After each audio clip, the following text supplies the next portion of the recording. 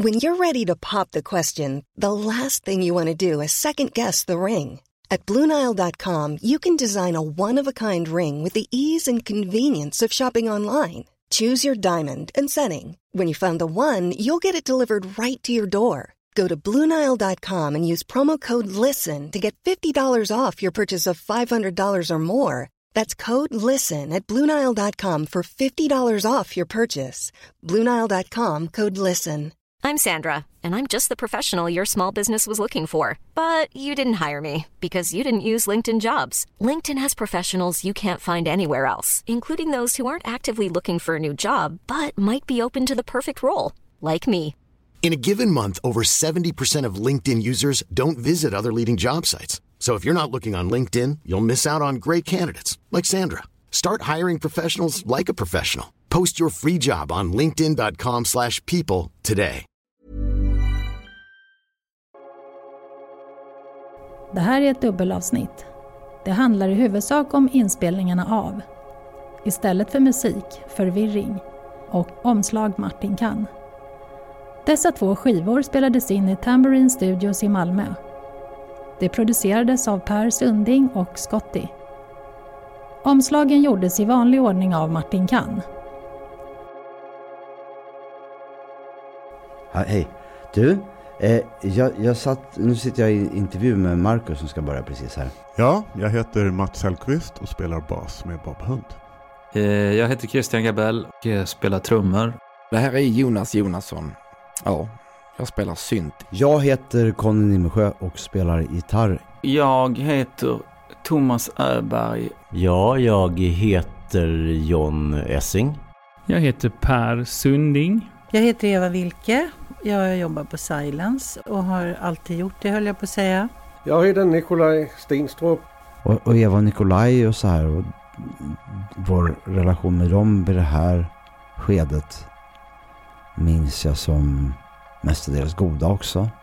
Vi förstod varandra ganska bra här, i min bild i alla fall. Liksom, att det var ingen så här bråk här om huruvida det skulle vara en jewelbox eller inte. Utan det var liksom mer, det är klart att vi ska göra så, på er sätt liksom.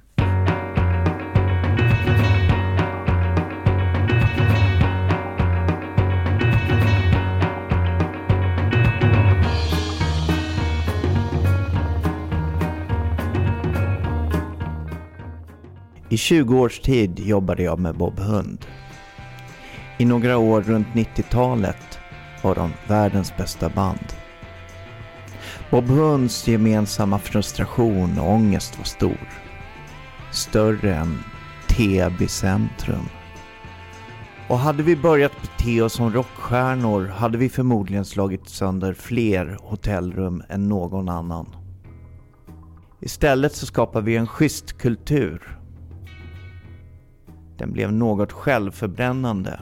Jag kan inte tro det är sant. Jag sitter här och har ångest. Men tänk på mig då. Jag står upp och har ångest. 6 stycken medlemmar, men alltid minst 7 viljor. Jag förstår inte hur vårt skivbolag Silence orkade med oss. Deadline efter deadline sköts upp. Och det var omöjligt att få ett rakt ja eller nej ifrån oss. Under mina sista år som manager hade bandets idéer blivit mer och mer diffusa. Ibland rent paradoxala. Och allt för ofta var de svåra att förankra internt. Musiken tog stryk. Jag tyckte fortfarande om personerna i bandet. Men som kollektiv enhet var kärleken död. Jag heter Marcus Törnkrans.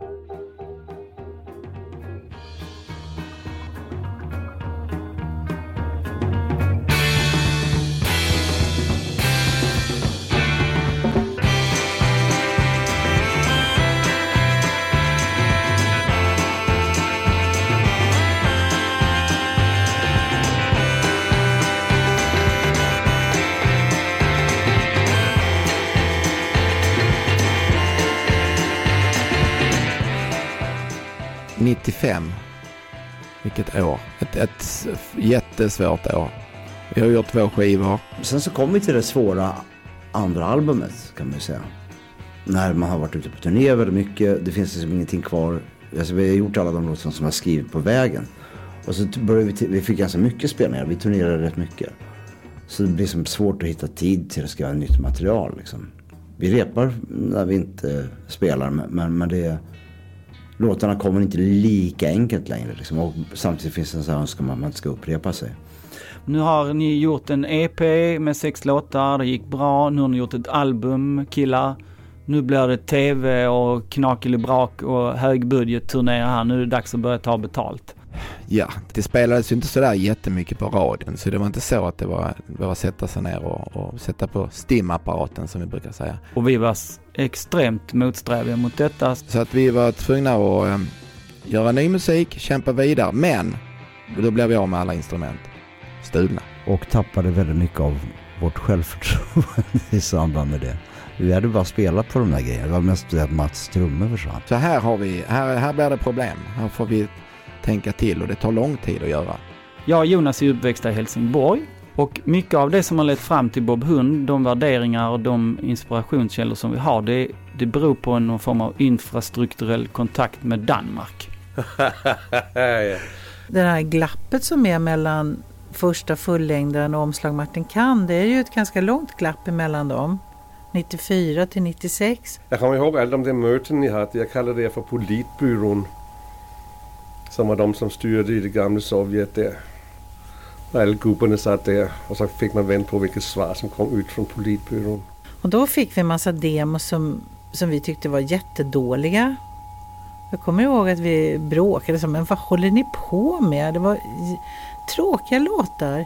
Och jag menar, alltså de här plattorna är ju så fulla av melodier och underfunniga texter och alltså slingor hit och dit. De är ju så otroligt mångfacetterade. Men då kom det kom liksom inte, jag vet inte vad som hände med bandet då. Det var någon stiltje någonstans. Jag tror vi behövde också hålla oss nere där. Vi ville inte bli någon sorts jämförbar som en rock'n'roll-maskin som bara körde på och levde enligt klichéerna. Vi började få lite mer insikt om vad vi kunde göra och kunde hålla på med. Och lite sådär. Det började utkristallisera sig lite mer.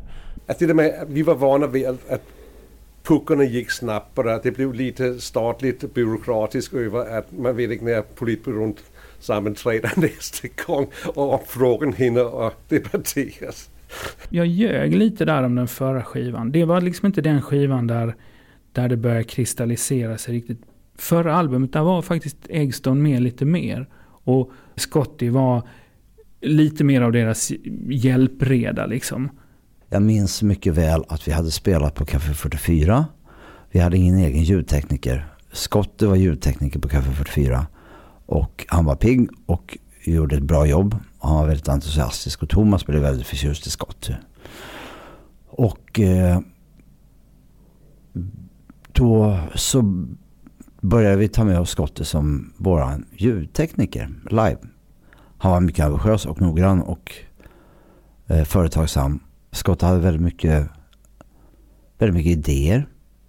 Alltså både om ljudteknik och musik. Men också liksom, han gillade ju väldigt mycket den här bilden av att vi var det här liksom kringresande cirkussällskapet liksom, och den jag vet inte vad det men som bandet som familj liksom nästan. Här händer det så att vi har en låt som heter Istället för musikförvirring. Det är ju fortfarande kanske den svåraste låten vi någonsin har gjort. Som vi nästan klarar av att spela. Vi klarar inte riktigt av den än så länge fortfarande och just spela den. Nu ska vi ha så många konstiga partier i en låt som hur mycket kan man få in utan att tappa bort låten överhuvudtaget. Och sen så är den ju vad den heter. Istället för musikförvirring. Den är så jävla krånglig och det är omöjliga byten och feltakt och det byts och det är... Och någon form av EP som jag inte minns när den kom ut. 1996 kom den ut. Och där hade vi med vår första stora hit som heter Dubbel tvekan. Som skön och lite fina harmonier. Trodde vi.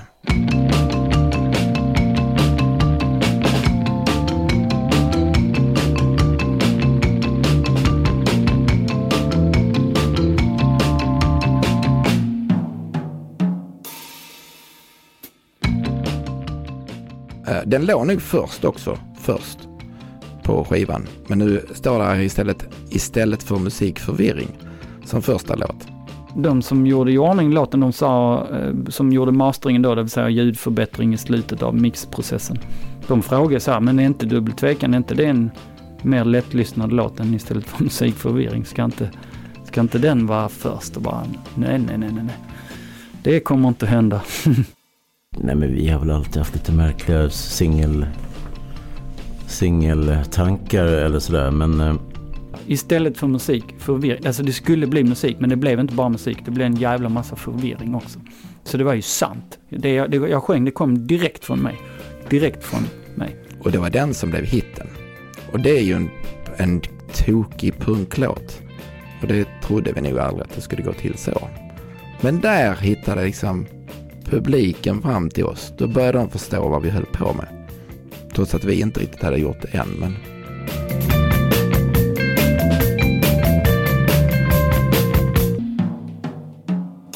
Ja, men det är ju en helt fantastisk låt som hittar en energinivå och en fart som inte många andra kan få fram. Liksom. Och det beror jättemycket på Mats Anderssons trumspel som är så lätt och studsigt och hoppigt och poppigt, så att det är både hela pophistorien och hela punkhistorien.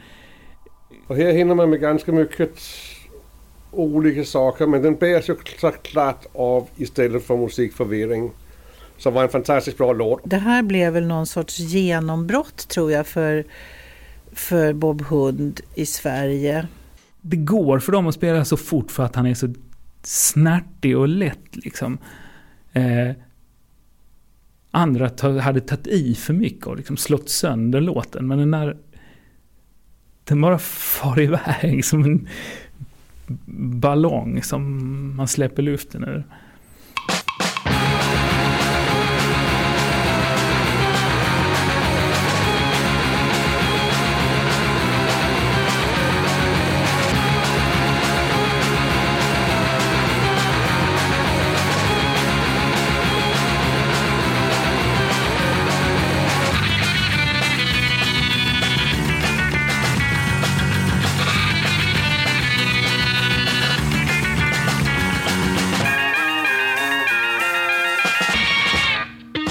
Den här istället för musikförvirring var liksom den här mardrömslåten.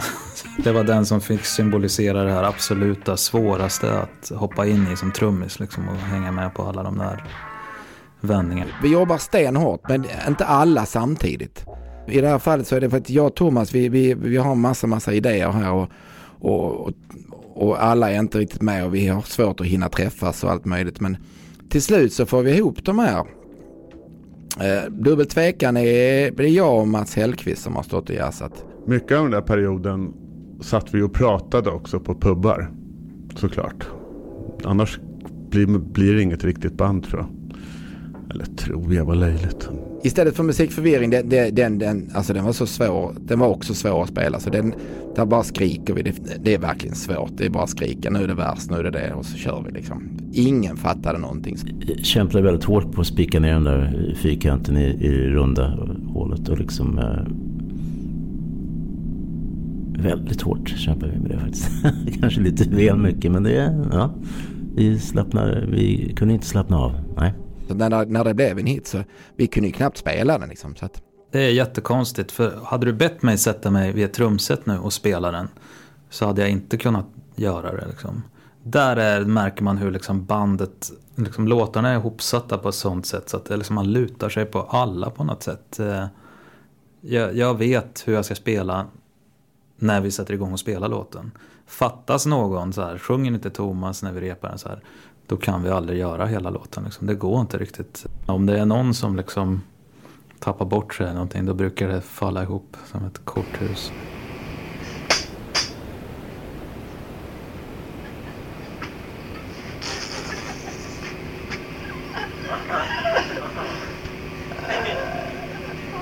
Jag blir sinnessjuk. Nu blir jag sinnessjuk igen. Jag tycker i och med EPen är väldigt samlat, koncentrerat material. Koncentrerad Bob Hund en liten koncentrerad Bob Hund-bomb liksom, tycker jag är väldigt mycket vad vi står för. Det finns i den här skivan. Men det är en ganska fin tid det här. Det är spretigt och liksom lekfullt. Tycker jag om de här 4 olika delarna av Bob Hund. Det har aldrig blivit rock på riktigt här, utan det är fortfarande är väldigt, väldigt, väldigt hemlagat över det hela, och det gillar jag. Dubbeltvekan kommer jag också ihåg. Liksom. Jag kommer ihåg hur trummisen spelar på de här pukorna. Dim, dum, bom, bom. Som var så otippad. Omäktig del av en rocklåt. Men som var väldigt sådär. Det satte sig ganska omgående. Så man kände igen det sen när man hörde det. Därför går från liten till stor puka, så gick vi tvärtom då. Och nej, minns inte. Men det ingick ju hela dubbeltvekan-känslan där, att det skulle bli ett konstigt tomrum där, fast på fel sätt på något sätt. Den är ju liksom, jag var övertygad om att den skulle bli en superhit, men det blev den aldrig. Ja, han är rolig, han Jonas. Skulle det vara en hit? I vår värld, ja. I vår värld kan jag mycket väl tänka mig att vi trodde att det skulle vara en hit. Den blev en liten bagatell kanske. En trevlig bagatell. Den är ju mer lyssnarvänlig såklart. Det är ett jättefint sound på den. Så att det är Sen har vi då Plankton. Den är ju, då får ju jag accelerera faktiskt. Jag hade gjort lite intron och sånt där. Melodiska små utflykter. Och här fick jag gå loss med hela bandet. Så den är ju en liten, det är verkligen en rolig liten parentes som jag älskar. Fiskebåtsmelodier eller sånt, och väldigt mycket Jonas, måste jag säga. Det är en underbar låt. Min trampolin var en sån låt som kom från den allra tidigaste början. Thomas var, han låter lite vad ska man säga, han låter lite trasig på inspelningen där. Det var han ju också liksom. Och vi alla var lite trasiga på den inspelningen, kan man säga. Den skiner igenom i halva. Det hör man, tycker jag.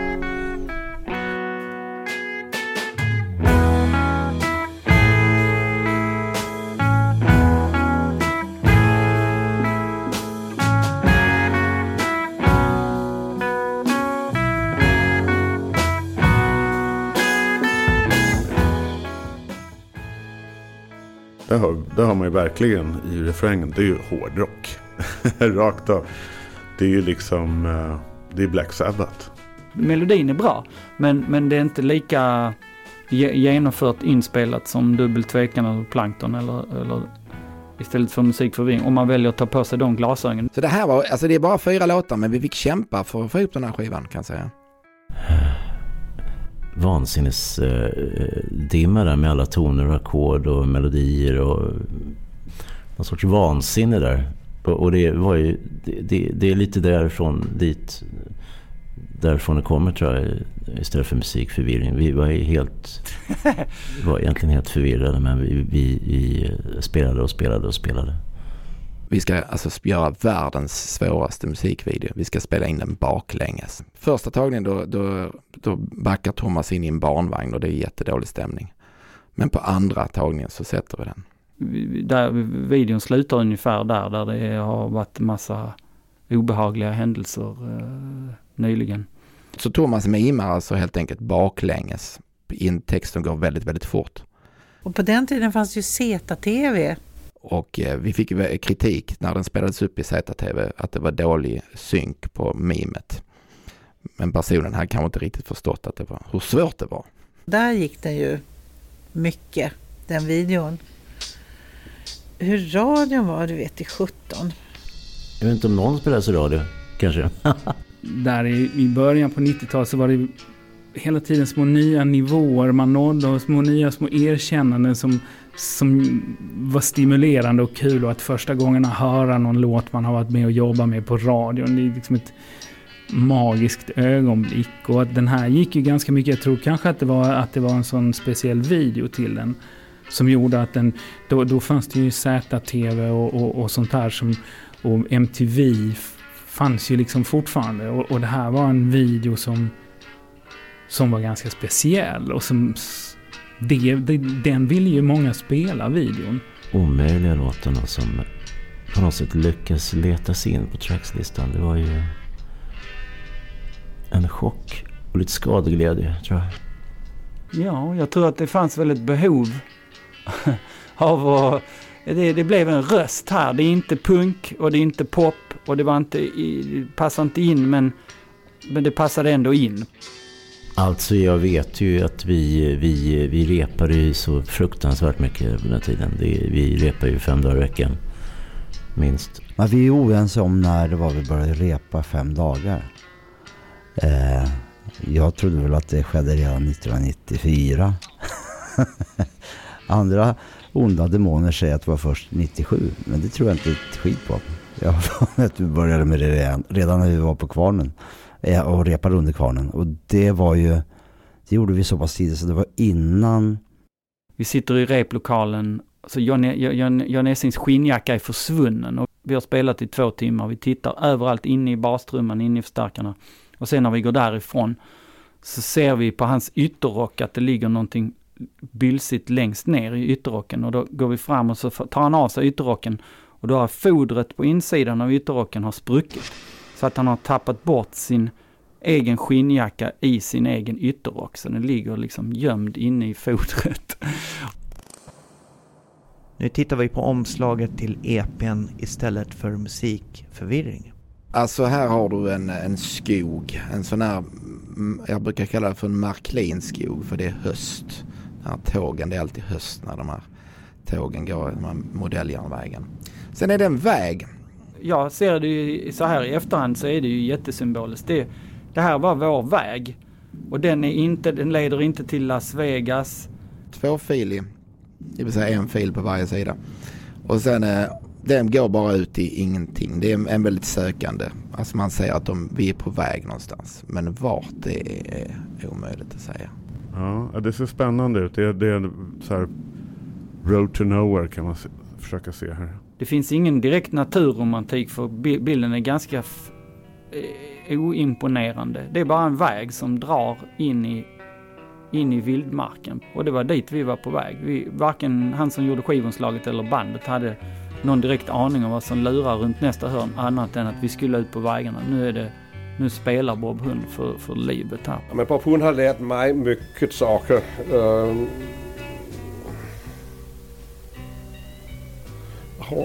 Ja, de har lärt mig mycket saker till här. Martin Kann-skivan som vi inte kanske ska prata om här idag, men det är min personliga favorit. Det har väl liksom växt fram den känslan för bandet, eftersom jag som sagt inte var så intresserad från början. Liksom. Jag var någon annanstans. Liksom.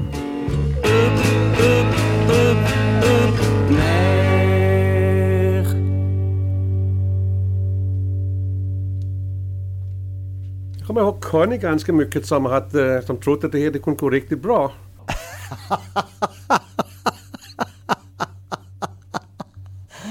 Och det är väl klart att allting kan gå bra. Det gör det ofta också. Men det är också väldigt många saker i den här musikbranschen som inte går, alltså som blir bra men som inte går bra om man förstår skillnaden på det. Jag fattade att vi hade gjort den första skivan och jag tyckte att det blev väl bra.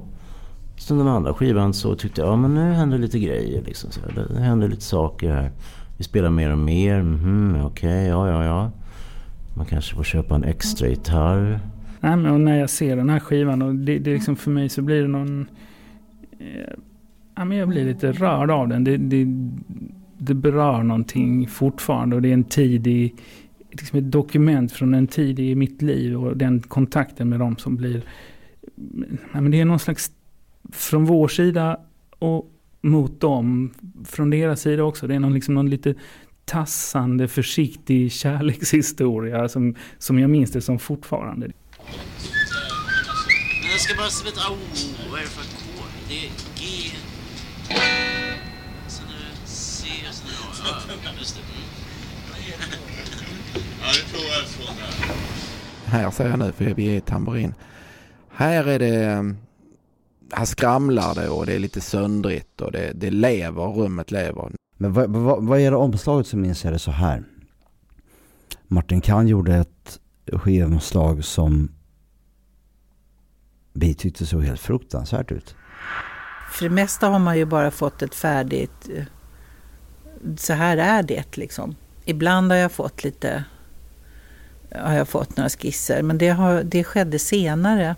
Det var liksom, vi stod bakom taggtråd. Det såg ut som en så här, du vet, så här, som att det var ett skivomslag till något metalband av något slag eller något sånt där. Vi kände inte igen oss i det överhuvudtaget. Och vi undrade, har han blivit galen eller vad vill han? Martin och jag fick liksom ett genombrott med varandra i samband med omslag Martin Kahn. Och så sa Thomas till Martin så att, kan du inte lägga in lite mer av dig själv i omslaget? Det här känns inte som att det är riktigt du. Då fick vi aldrig se omslaget och det började närma sig liksom produktionstid. Och bandet var väldigt hemlighetsfulla och sa nej, men du kommer få se snart och sådär. Det är inte riktigt färdigt. Och det var den här bilden på Martin. Ja, jag ser ju en Martin Kahn här och han ska tydligen vara 29 år vid det här tillfället. 27.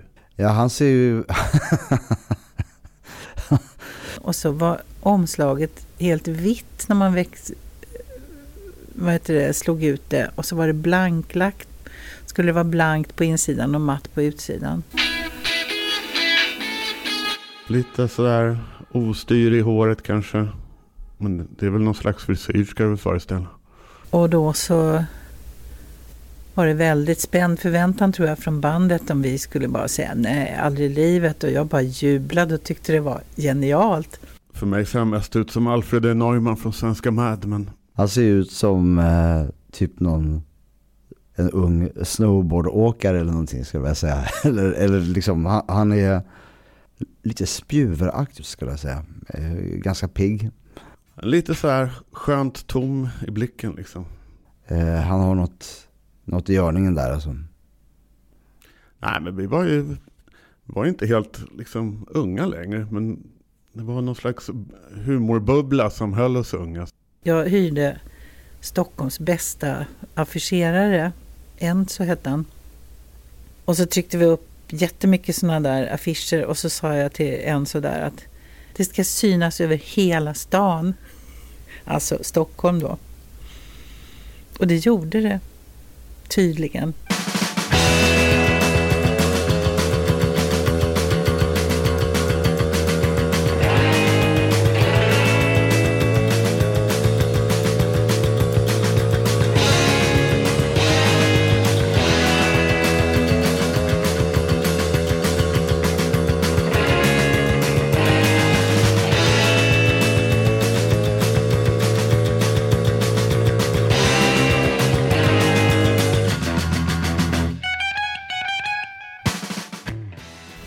Och Martin Kahn var på väg till jobbet. Han var tvungen att gå hem igen. Han vågade inte visa sig på stan. Den här fick ju någon slags guldägg har jag för mig. Eller den blev i alla fall väldigt uppmärksammad. Och då vann vi en sån här reklambranschens silverägg för det där kampanjen. Och jag känner att jag har lite del i det. Jag tror att alla tyckte att det här omslaget var jättebra utom jag.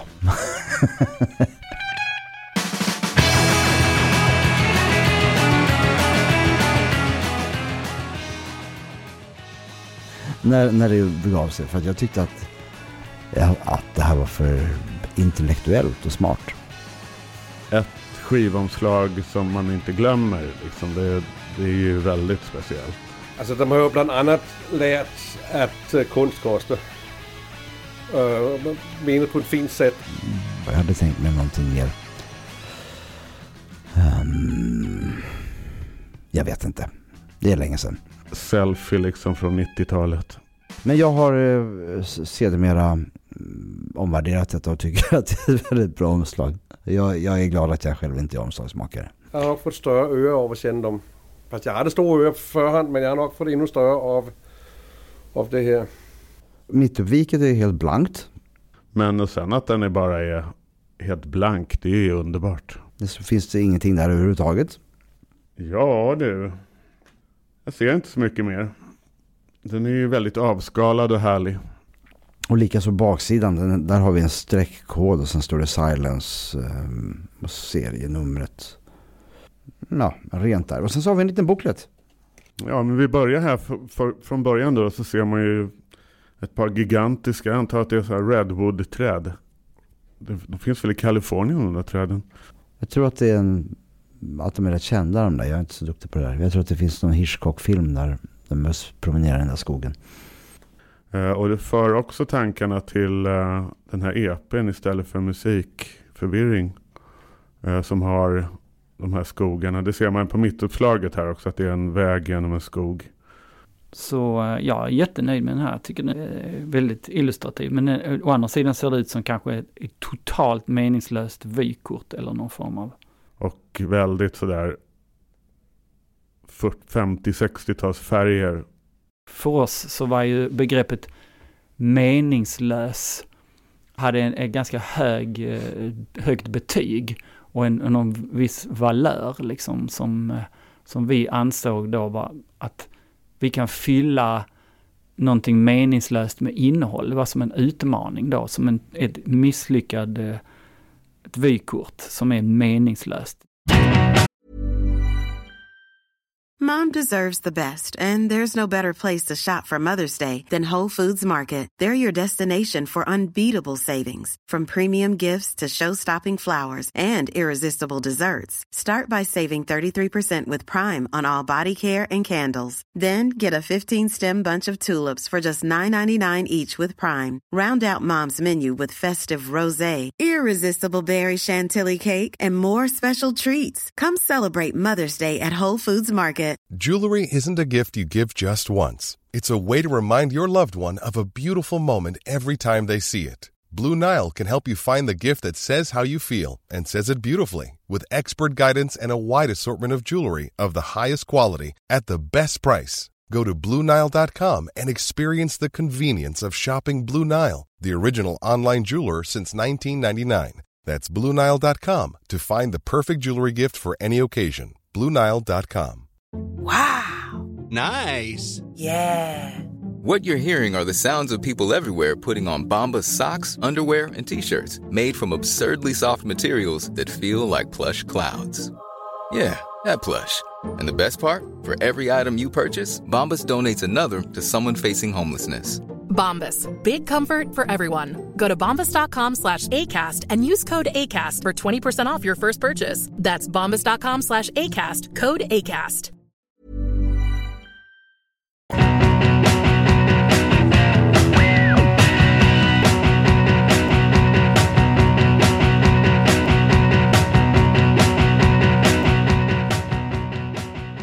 Och det här, det passar ju ganska bra med att ha nästan som liksom ett lite tråkigt vykortsmotiv liksom. För att vi bestämmer att den här meningslösa detaljen har enorm vikt på något sätt. Det är någon sorts jävligt trotsig form av argumentation också. Där det inte någon gång är en lyckad bild på sångaren i bandet som då är enorm, att man säljer det. Att man gör poster boys av dem i orkestern. Vi visste redan från början att vi kommer inte att gå i land med det. Vi kan inte göra poster boys av det här gänget liksom. Då har Martin skrivit allting för hand. Och det så att det är inspelat i Tamborin Studios. Sen om man bläddrar vidare så kommer det då lite replokalsbilder om det. Eller är det live? Nej, det är det inte. Om man bläddrar längre fram i bookletten så är det en massa text. Text. Mycket text. Låttexter. Mycket bra text. Och sen så har vi 2 bilder på bandet som är lite roliga tycker jag. Daniel Scott spelar trummor ser jag här. Och Patrik Bartosz från Eggstone spelar inte gitarr utan han håller i gitarren. Och då är det så busigt så att jag spelar på Jonnys gitarr och Mats Andersson spelar på min gitarr. Och Patrik Bartosz spelar på Mats bas. Och är det Jonny som sitter och trummar på den? Antagligen. Ja, någonting. Så. Ja. Det här är någon slags fyllejam helt enkelt. På, som det står i Svenska Akademins ordlista. Ja, det verkar ha varit en kul kväll. Och Jonas står vid synten. Alla kan. Ja, det låter för jävligt, men vi gör det ändå. Det är viktigt. I en ljusblå favör collegetröja som inte var modern när den gjordes. Och sen hade den aldrig har blivit. Och jag har en för stor kostym som jag köpte begagnad. Jag var mycket nöjd. Den kostade nästan ingenting. Den passar mig inte. Jag hade den i flera år. Tills det gick sönder. Och sen så finns det ju en bild från samma. Och där har vi Per Sunding också. Det var trevligt. Ja. Då har Daniel Scott slutat spela trummor och står och dricker öl istället i en toppluva. Och ja, Patrik Bartok har tagit över Johnnys gitarr. Jag har tyvärr tagit över Mats bas. Thomas Öberg spelar trummor. Thomas Öberg är en väldigt bra trummis i 1 minut ungefär. Som är väldigt trött och en mindre tajt trummis. Men han är fantastisk de första 30 sekunderna.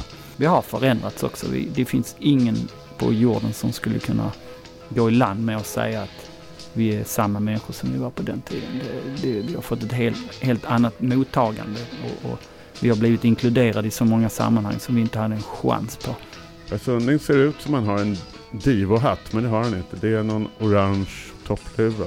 Ja, men det där, det känner jag igen, och det tycker jag det var redan då. Nu har inte jag mina glasögon. Det ser ut som han har en mick eller så dricker han en öl. Men det är sak samma. Nu får jag glasögon, nu ska vi se. Bra. Han dricker ju en öl såklart. Det är ju Per. Nej, men det här ser ut som ett fantastiskt kaos. Och jag är inklippt där, vet jag inte varför.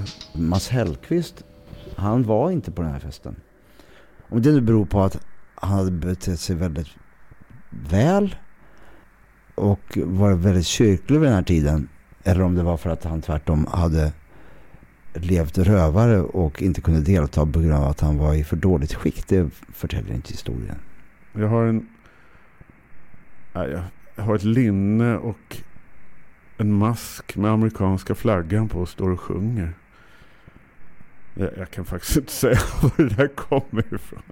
Och det är Jonas nu som står och spelar trummor också. Och Thomas spelar trummor. Och Mats Andersson spelar gitarr där. Jag kan inte förstå var det här är någonstans. Det är jättesvårt. De är tagna på mejeriet. Det minns jag mycket väl. Det vi hade spelat där. Nu fattar jag. Såklart. Självklart. Det gjorde vi i den vevan. Just det. Mats Andersson spelar på min Univox. Den här gitarren blev ju faktiskt sedermera stulen. Så bilderna måste vara tagna innan. Ja, det är inte så konstigt. Bilderna är tagna innan skivan är utgiven. Ja, det är förmodligen bilderna tagna någon gång 95 ska jag tippa. Och där har jag min gamla bas som Conny spelar på. Med plektrumskydd i form av Bob Hund. Som Jocke, trummis i Nomads, hade skurit ut åt mig i plexiglas. Som blev stulen senare och som jag vill ha tillbaka. Min Univox-gitarr där som blev stulen, den var erbarmlig. Det var så illa så att jag vet att andra människor som lånade gitarren, de rös av obehag. Alltså, det här var en obehaglig gitarr jag har hållit i. Det går inte att spela på det. Den ligger nog i något soprum någonstans bara. Ruttnar, tyvärr. Ja, omöjligt att stämma. Den var ju väldigt billig. Den var ju, alltså, materialet i kroppen, det var kanske någon slags balsaträ. Det känns som någon sån här material som man bygger så här modellflygplan av eller någonting. Den vägde absolut ingenting. Så halsen var mycket tyngre än kroppen. Så att man fick liksom hålla upp hela halsen med fingrarna för att man inte skulle tappa den. Och man kunde dessutom rucka på halsen fram och tillbaka. Så ibland när man drog den fel, då hamnade hela strängarna. De strängarna längst ner hamnade utanför greppbrädan. De hamnade liksom i luften. Men jag var kompis med den där. Och den lät ju faktiskt väldigt annorlunda och spännande. Och jag saknar den faktiskt. Innan mig så ägdes den utav någon i Popsicle.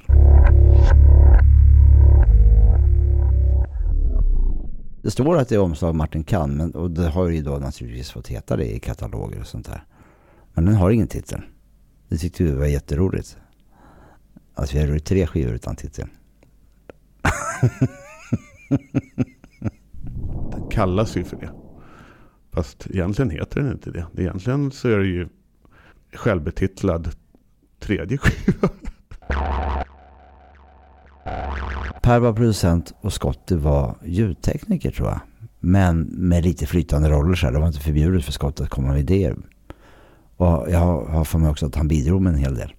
Samtidigt så hade de ju då de var ju beredda på att göra rätt mycket mer i studion och använda de möjligheterna som fanns och liksom hade börjat till och med snegla lite av att vi höll på ganska mycket med arrangemang och sånt där med lite andra instrument än bara rockbandet, och det liksom sneglade de på här lite också. Och då...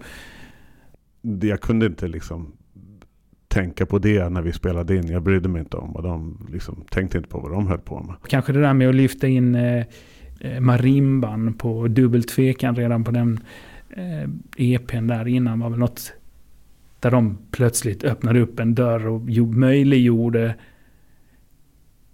utifrån sina egna förbud tidigare, så plötsligt så tog de bort ett förbud och så var det möjligt.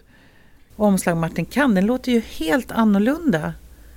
Den tycker jag är väldigt kreativ och liksom, man märker att vi har spelat mycket. Nu var den här nybörjartiden och osäkerheten, den var över. Nu är det här vi ska göra. Nu satsar vi på det här på något sätt. Helhjärtat. Det finns ingen återvändo.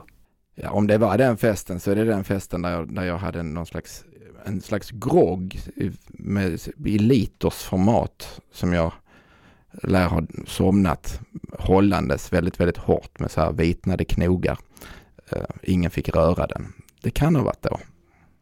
Så när man kommer från Helsingborg kan man åka färja över till Helsingör och lära sig allt om att dricka sprit när man är alldeles för ung. Vilket, eftersom vi kom från en generation där många av föräldrarna som då är födda på 30-40-talet hade förmågan att sopa en hel del under mattan.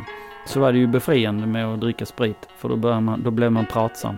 Ja, jag tänkte börja då med en pratstund tänkte jag prata om.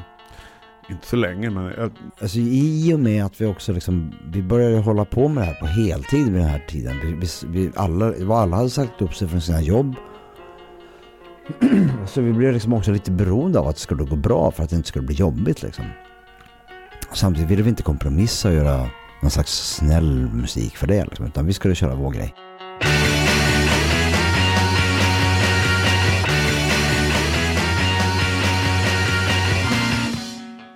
Jag vill minnas att jag tyckte att när vi gjorde den så fick den här texten kändes ganska sen ny.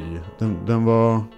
Ja, du säger hybris och dåligt självförtroende. Eller kanske det är så att det är väldigt höga ambitioner och svindel liksom. Lite sådär. Att vi kunde liksom inte... Vi var någonstans medvetna om att vi inte behärskade de planhalvorna vi var på. Skulle jag tro. För det blev liksom aldrig som vi ville. Det blev någonting annat. Nej, alltså den här kastades ju ner i maskineriet och blev så här. Man hör ju att det är massa olika delar.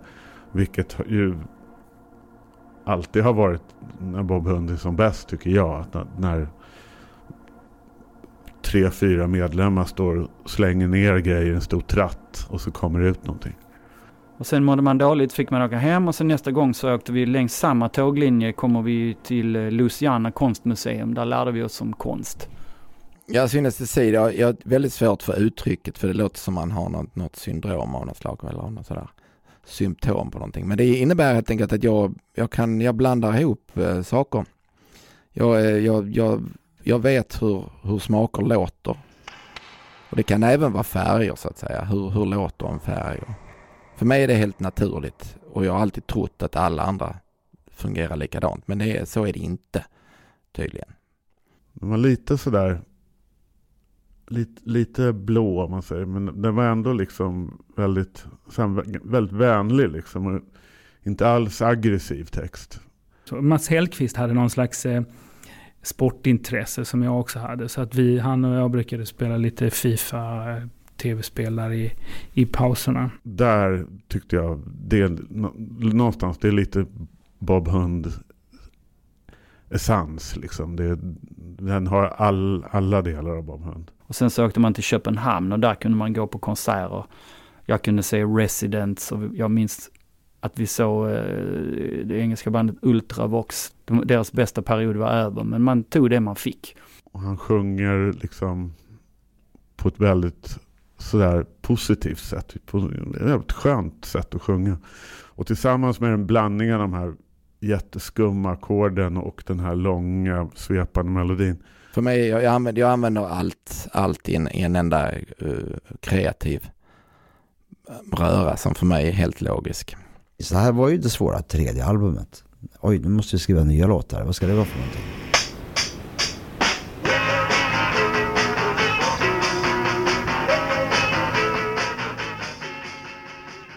Man får sitta och nöta tills det kommer någonting. Vi var inne i väldigt häftigt flow då också. Det var bara som att sätta på en kran när vi började spela. Minns jag i alla fall. Men vi kanske satt och grät ibland också. Det kom ju väldigt mycket musik. Och så gjordes det mer i studio. Inte så att att de är superproducerade. Det mesta spelar vi liksom live. Det är hyfsat sparsamt med pålägg och så här. Men vi har inte hunnit prova alla låtarna på en publik. Så vi vet liksom inte riktigt vad det är vi är medvetna om att vi inte riktigt vet var vi kommer att hamna. Liksom. Och det kan ju skapa ångest för någon för vem som helst, tror jag. Jag var ju helt rasande såklart.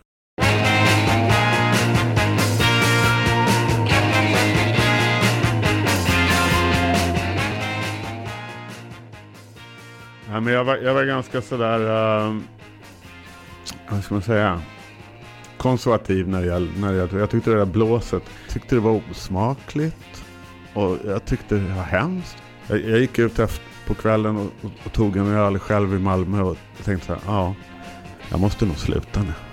Nu är det över på grund av det här blåset. Det ska jag också säga, så att vi drack ju aldrig vid studion.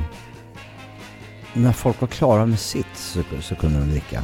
Det var så här så att men det är mer som rätt i sådana liksom, först lägger man bas och trummor och sen lägger man på gitarrer. Så när bas och trummor var klara, då kunde de liksom gå ut på krogen. Och sen så såg man inte dem mer. Ja, men så kunde det vara liksom. Men när vi jobbade så jobbade alltså det behöver man inte sticka under stol med att det har druckits en annan öl i orkestern liksom. Men när vi har jobbat så har det ju aldrig varit så. Lite det där lätta anslaget i texterna, det naiva i texterna, det märktes att Thomas började få någon annan ambition om att säga någonting. Det fanns liksom något, han kanske inte riktigt hade hittat den, men han ville liksom säga någonting om Försäkringskassan och om det finns liksom inte mer Försäkringskassan i de här första orden. Det fanns mycket mer sånt i textuppslagen till den här skivan och den gjordes liksom, vissa texter och sånt gjordes lite mer under tiden och det fanns någon annan ambition om att säga någonting som kommenterade samtiden och inte lika mycket minnesbilder från förr kanske. Nej, det tyckte jag var jättelöjligt. Jag var helt besviken. Men när jag lyssnade på det senare så har jag jättesvårt att förstå varför jag var så upprörd över det. Jag tycker det låter ganska fint. Men vet, när fan blir gammal.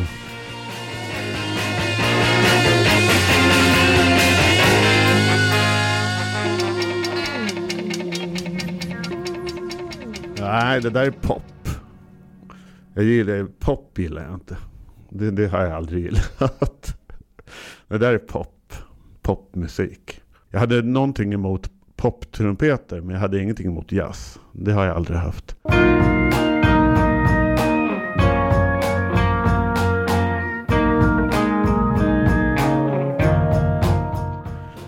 Ja, nej, jag tror inte vi har... Här är vi nog som sagt, vi håller på att bli en sekt. Vi lyssnar liksom inte på någon annan musik än vår egen. Vi håller på med det här hela tiden. På gott och ont. man pratar om att det är lite salt, liksom, någonting är lite salt, och det är mycket diskant, liksom. Det är vasst och salt. Sen har jag jobbat vidare, så jag har en hel palett där av bas är socker och diskant är salt, och syra det är kanske flöjter, saker som ligger där uppe lite under de högsta frekvenserna. Och sen har vi då beskt som blir basfattigt fast långt ner. Se fagott och bå. Fagott är ett typiskt beskt instrument. De större konstverken blir när man är mer liksom i och inte vet vad man håller på med. Och det gjorde att den var mer ansträngande att jobba med också. För att det blev mer diskussioner om alla detaljerna, om allting. Och det behövdes liksom för att alla skulle få sitt förhållande till det och kunna godkänna det. Så att ja, det var ett hårt arbete med den skivan verkligen. Och få ihop alla delar. Ja, nej, men nästa låt tänkte jag, det är den här Någonting måste göras.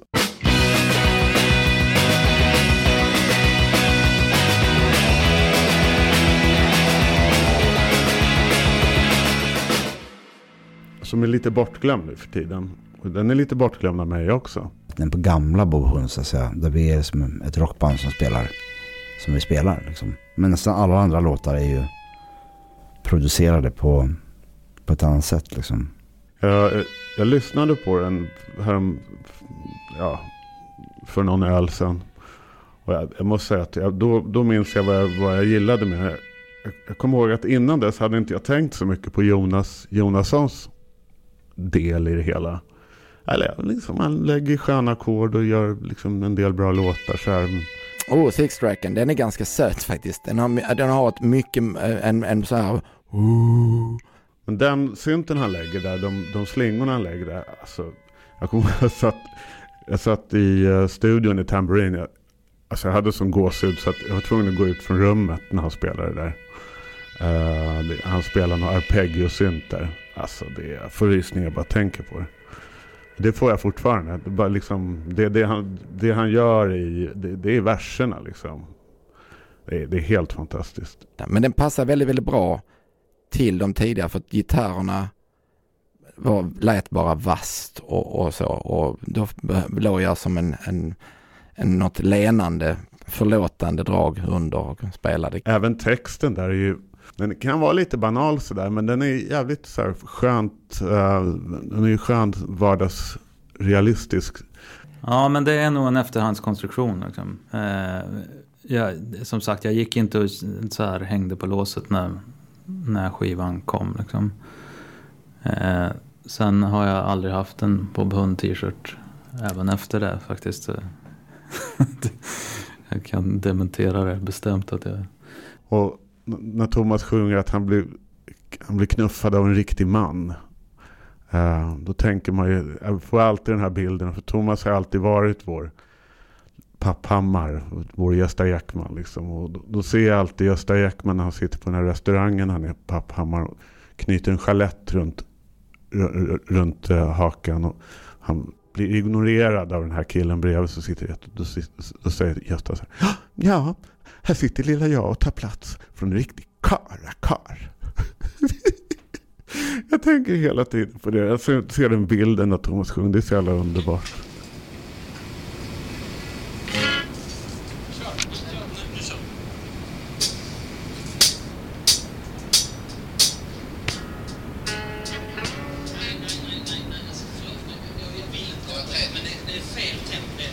Bandet trodde att Indianernas park skulle kunna bli någon slags hit. Men där Per Sunding bara skakade på huvudet och sa nej. Det kommer bli upp, ner. Och vi var så här, lägg av. Ja, det vet vi hur det blev med det. Och det var lite lustigt, för de två låtarna stod lite mot varandra på skivan. Och när man sen samtidigt i nästa låt lät det helt tysta bli lika viktigt som det tuffa på något vis. Där liksom attityderna var helt borta. Och det bara var melodika och någon fin melodi. Från det minsta spröda när man kunde höra någon knappnål falla till när det var helt det där fullaste stället. Jag tror inte ambitionen fanns att riktigt få med hela den dynamiken heller, så var det vi som inte kunde göra det liksom, utan med trumljud och sånt där, att det skulle vara väldigt torrt och litet, pappigt och tunt. Vi hade Divo som referens då. Nu för tiden så skulle folk säga att referensen kanske skulle vara Noj eller något sånt där, om man pratar den tiden av trumljud. Men det var ju snabbt, det var ju mycket 16-delar här och snabb och sånt där. Men att det skulle vara så här tajt och torrt och litet och noggrant spelat. De kämpade, och Johnny han satt ofta liksom med örat in i konen på sin Fender-förstärkare och på högsta volym. Och jag fattade inte hur han kunde vara inne i rummet överhuvudtaget. Och det minns jag att jag kände att det var tydligare. Och sen så hade han någon idé om att det skulle låta likadant när det kom ut ur högtalarna. Men det gick inte att få det så. Utan vi hade ju bara precis lärt oss själva hur man gör liksom, för att få in ljudet på band. Så att vi satte bara upp mikrofoner och lät dem spela liksom. Han hör två toner som ingen annan hör, som hör ihop liksom. Så kan han bara vara så här, stopp, vad händer där? Så att han är ju extremt musikalisk också, men en bra arkitekt liksom. Han hör vad som passar ihop. Så jag skulle säga att han betyder otroligt mycket på den här skivan. Han har ett bra sätt att boosta ens självförtroende. Det han är väldigt bra på. Så att man känner så här, ja men jag är nog viktig ändå liksom. Det är inte bara de andra. Så kan nog, jag tror alla i bandet tycker så liksom, att alla känner sig viktiga och sedda liksom, hörda. Vilket då antar en producents absolut viktigaste egenskap liksom. Vid varje släpp så har recensionerna, som jag kommer ihåg det, så var det ju inte särskilt översvallande recensioner överlag. Ja, det tror jag väl att jag minns också, att nu, det var väl lite så att vi fick godkänt, så att säga. Att vi journalister generellt tyckte att vi hade utvecklats, att vi inte var bara ett tokroligt band. De första 2 skivorna, om man inte är på rätt humör så man blir lätt illamående av den här bräkande skånskan och de här skeva gitarrerna. Det kräver ju lite grann. Det är inte så att min farbror sätter sig och kan direkt tycka att det är bra. Han skulle kanske tycka det efter ett tag, men de kanske journalisterna kanske hade vant sig på 3:e skivan. Det var kanske en och annan tidning som förstod och skrev upp det, men överlag liksom, det fanns ju väldigt många tidningar som på den tiden som recenserade, och det kanske finns fortfarande, jag vet inte, men det är många har lagt ner. Men i alla fall som var sådär, inte översvallande. Och sen när nästa platta kom, då jämfördes den med den förra. I don't know. För i min värld är inte den mer lättlyssnad än den första eller andra skivan. Men det är så svårt, det är så svårt att bedöma liksom. Som då höjdes till skyarna, för den var nämligen mycket bättre än den nya. Andres Lokko skriver i en recension av Kents debutplatta: så länge Bob Hund fortsätter envisas med att anlita Gyckla-gruppens stylist är Kent Sveriges bästa popband. Gyckla-gruppen? Vad fan då?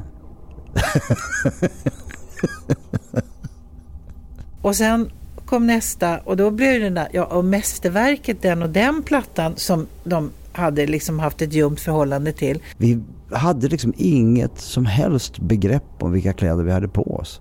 Vi hade ju ingen aning om modet. Folk tyckte säkert att vi såg ut som vi hade tagit upp det som låg längst ner i tvättkorgen. Thomas kanske hade någon form av självmedvetenhet där, men det var som att vi hade inte tid att tänka på det, för vi spelade musik hela tiden. Och det är väl liksom tecken på att det har tagit en stund för musiken och låtarna att sjunka in. Thomas textskrivande har också hänt ganska mycket med här, ska jag säga. Ja, men jag tycker nog att det här var den första ganska fria skivan. Som inte bär arvet. De tidiga Bob Hund, lite av det och lite av det och lite av det, men ändå ganska... Om vi ser från första skivans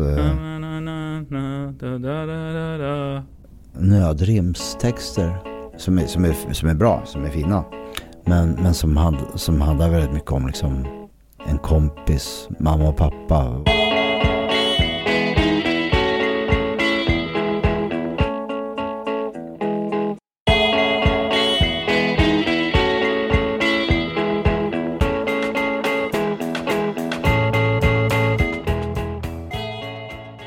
Summering av livet upp dit liksom. Det är inte bara liksom något enkelt liksom renodlat tungsinne eller allvar sådär.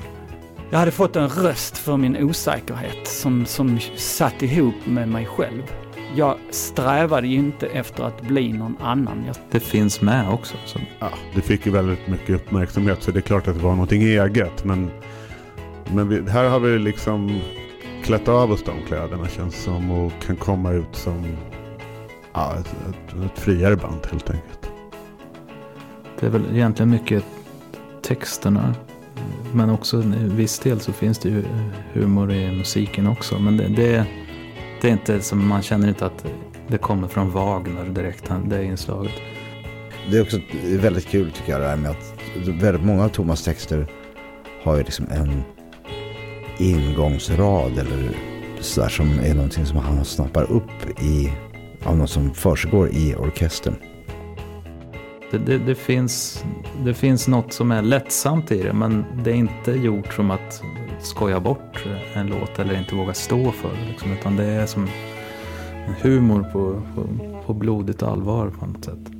Jag drömde i natt att jag skulle reinkarneras, och jag reinkarnerades exakt som förut. Men jag är ganska bra på att strukturera upp åtminstone vardagliga sysslor och gå upp i tid och ta en kopp kaffe och inte krångla till, utan få det gjort helt enkelt. Det här är en historia som tangerar när Jonas vid ett tillfälle ska spela så här liksom. Det är en fotbollsspel där han ska spela mot sig själv liksom. Han döper alla spelarna till Jonas Jonasson och alla får exakt samma egenskaper. Och det händer absolut ingenting. Ingen spelare kan överlista den andra. Det blir så ett totalt status quo. Det blir 0-0 liksom. Och det kan vara så att det är efter den upplevelsen som Jonas säger att det är som att jag skulle bli reinkarnerad, och när jag kommer bli reinkarnerad blir jag reinkarnerad exakt som förut. Jag skulle aldrig kunna skriva en sån text. Man inser att Karl är fullkomligt galen. Nej, jag skojar. Men där blev det liksom lite grammisar och lite Thomas texter fick uppmärksammades på ett annat sätt än tidigare också. Då kanske de journalisterna som hade sneglat färdigt på varandra och vågade trycka till att det var bra. Plus att det finns nog liksom vissa ord och sånt där som jag tycker finns i de här också, men för att det uttrycks lite mer tydligt så är ambitionen mer att, jag tror de uppfattar ambitionen att den skulle vara betydelsefull. Men det är liksom, men lite är det så att ibland kan jag tänka som en Thomas säger att herregud, det är så pass komplexa associationsbanor liksom, så att det är lite så att man undrar om den här människan kan vara frisk. Jag ser inte det på ett dåligt sätt, men man förstår att det är liksom någonting annat som rör sig här inne än hos gemene man. Ja, men det stämmer. Ja, nej, men vi har haft så mycket ambitioner och det ska låta sig och det ska låta så. Men det slutar alltid med att det låter som Bob Hund bara. Och vi alla är jättebesvikna. Jo, alltså hur vi satte sig i stämningen till Papperspås. Jag vet att Papperspås inspelade på kvällstid, minns jag. Och det är väl liksom också så att okej, nu kanske vi ska lägga av för idag, men vi kan väl prova den här också. Så kan vi spela in den imorgon. Lite sånt läge. Och om jag inte missminner mig nu så är det så att Jonas spelar piano istället för synt på den här låten. Och då tror jag också att det är lite så att det är så öppna dörrar till alla rum liksom. Att Per försöker fånga ganska mycket ljudakustik helt enkelt. Okej, så Scott kan också ha varit inblandad i rätten, det vet jag inte, minns jag inte. Det var. Men jag håller med, den har liksom ett annat ljud där det är ganska mycket rum. Ja, den kom till ögonblicket och vi bara stod och harvade. Sen har vi ju klippt en del i den såklart, men inte så mycket. Vilket också är så här. Nej, jag kommer ihåg mina kompisar, det var som... Ja, jag har några kompisar utanför de var så här jätteförvånade och var så här, jaha, vad är det här? Är det en låt eller? Ja. Nej, alltså tycker jag texten är bra också.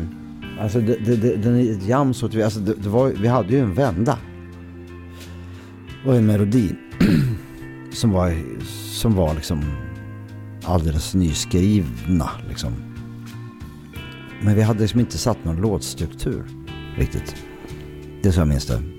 Så vi spelar runt liksom och tittar på varandra när det är dags att byta till refräng och så här. Det kommer ju av att vi repade så mycket så att vi kunde göra det. Det är ganska svårt.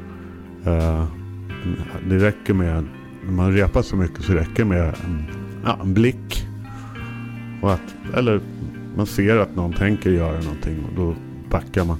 Men så vill inte jag säga att det är jazzmusik. Det är jazzigt spelat liksom. Det är improviserat.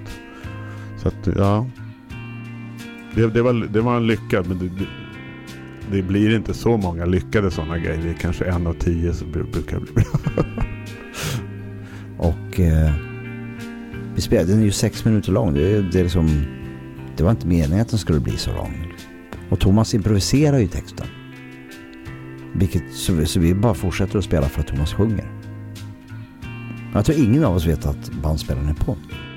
Jag minns det precis efter att vi hade gjort färdigt skivan och vi var ute på någon barrunda i Malmö och vi hamnade på någon svartklubb som var i något gammalt parkeringsgarage som var omgjort till någon karibisk ö. Där stod jag och Thomas i baren och så liksom gjorde vi slut. Fast liksom som ett fint avslut. Nu har vi gjort 3 skivor. Den där första förälskelsen hade lagt sig. Det här jobbet hade varit superstimulerande och nöjda med resultatet. Helt utmattade och nöjda med hur det hade blivit. Men det kändes som att nu har vi gjort 3-4 skivor ihop. Nu tror jag ni behöver en inspiration från någon annanstans. Han puttade oss ur boet helt enkelt. Men jag tror om vi hade sagt det efter första eller andra skivan så tror jag det hade tagit dem hårdare också. För jag tror att vi trodde på dem, tror jag också var en av de grejerna som gjorde att de... Men här kunde de liksom tro på sig själv ändå. Jag tror att de kan... När du säger det sådär så låter det som att de blev liksom lite tagna av det. Men jag tror ändå att de kände att det var rätt. Liksom, att de behövde jobba med andra och så. Jag minns att jag mottog det beskedet med lite bestörtning och sorg. Jag hade liksom inte tänkt på det. Att man inte skulle jobba med ett par. Och det var nog klokt. Och hon var ju en lyckohistoria. Det gick ju upp och inte ner förrän blev man rock i själva väget. Och vad heter det? Så det är klart det var ett lyckopille. Ja, det var också väldigt roligt och billigt. Men också, ja, jag vet inte vad jag ska säga. Men vad bra. Då är vi klara med Martin Kahn-skivan. Jag skickar den till tryck. Ja. Jag vet inte. Ja, precis. Nej, men...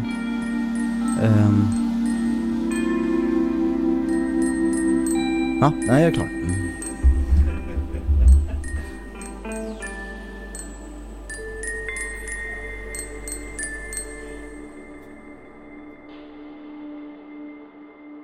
Nej, vänta lite nu. Vi har ju en låt till. Den spelades in eftersom vi kom fram till att det behövdes en låt till på skivan.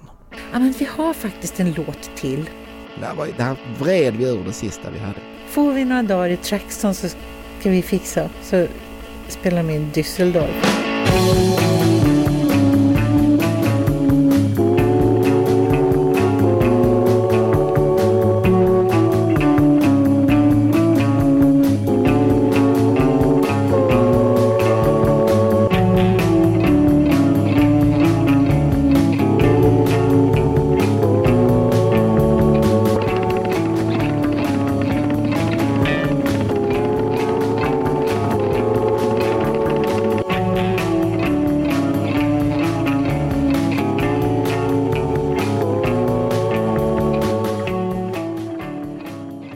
Sen blev den plattan klar.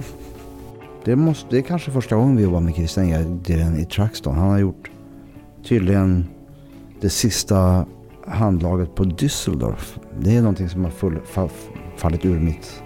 Den gjordes på ett par dagar, tror jag. Vilket var ganska... Nej, men det visar vilken form vi var i då. Det är inte bara gå och rafsa ihop en sån, men det gjorde vi, och den låter ju väldigt bra liksom. Också, det är ju en väldigt populär låt. Det hade ju inte vi tänkt att den skulle vara. Det var ju utfyllnad liksom. Men det är väl ofta, jag tror att det är ganska ofta så. Man får inte sitta och tänka på det för länge liksom. Det brukar inte bli bra då. Och där lämnar vi skivan som går under titeln Omslag Martin Kann. Omslagsmakare Martin Kann, trummisen Mats Andersson, producenten av Düsseldorf, det vill säga Christian Edgren, ville alla vara med i detta avsnitt. Men det gick inte att lösa. Jag heter Marcus Törnkrans, jag har intervjuat, klippt pratet, editerat Bob Hunds musik och skapat atmosfärer från deras inspelningar. Avsnittet presenterades av Annika Jakucci Virensjö. Man kan blockera mig på sociala medier.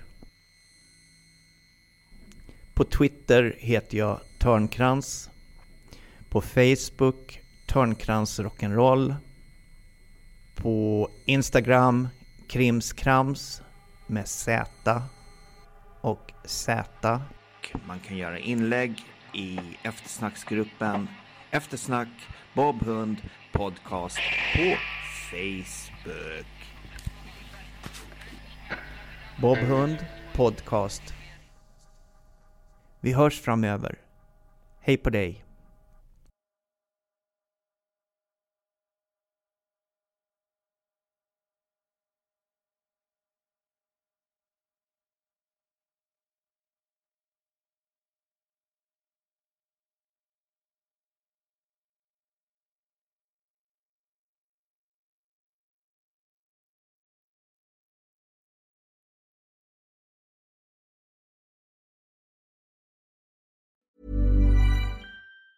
Hi, I'm Daniel, founder of Pretty Litter. Did you know cats tend to hide symptoms of sickness and pain? I learned this the hard way after losing my cat, Gingy. So I created Pretty Litter, a health monitoring litter that helps detect early signs of illness by changing colors, saving you money and potentially your cat's life. Pretty Litter is veterinarian developed, and it's the easiest way to keep tabs on your fur baby's health right at home. Go to prettylitter.com and use code ACAST for 20% off your first order and a free cat toy. Terms and conditions apply. See site for details. Planning for your next trip?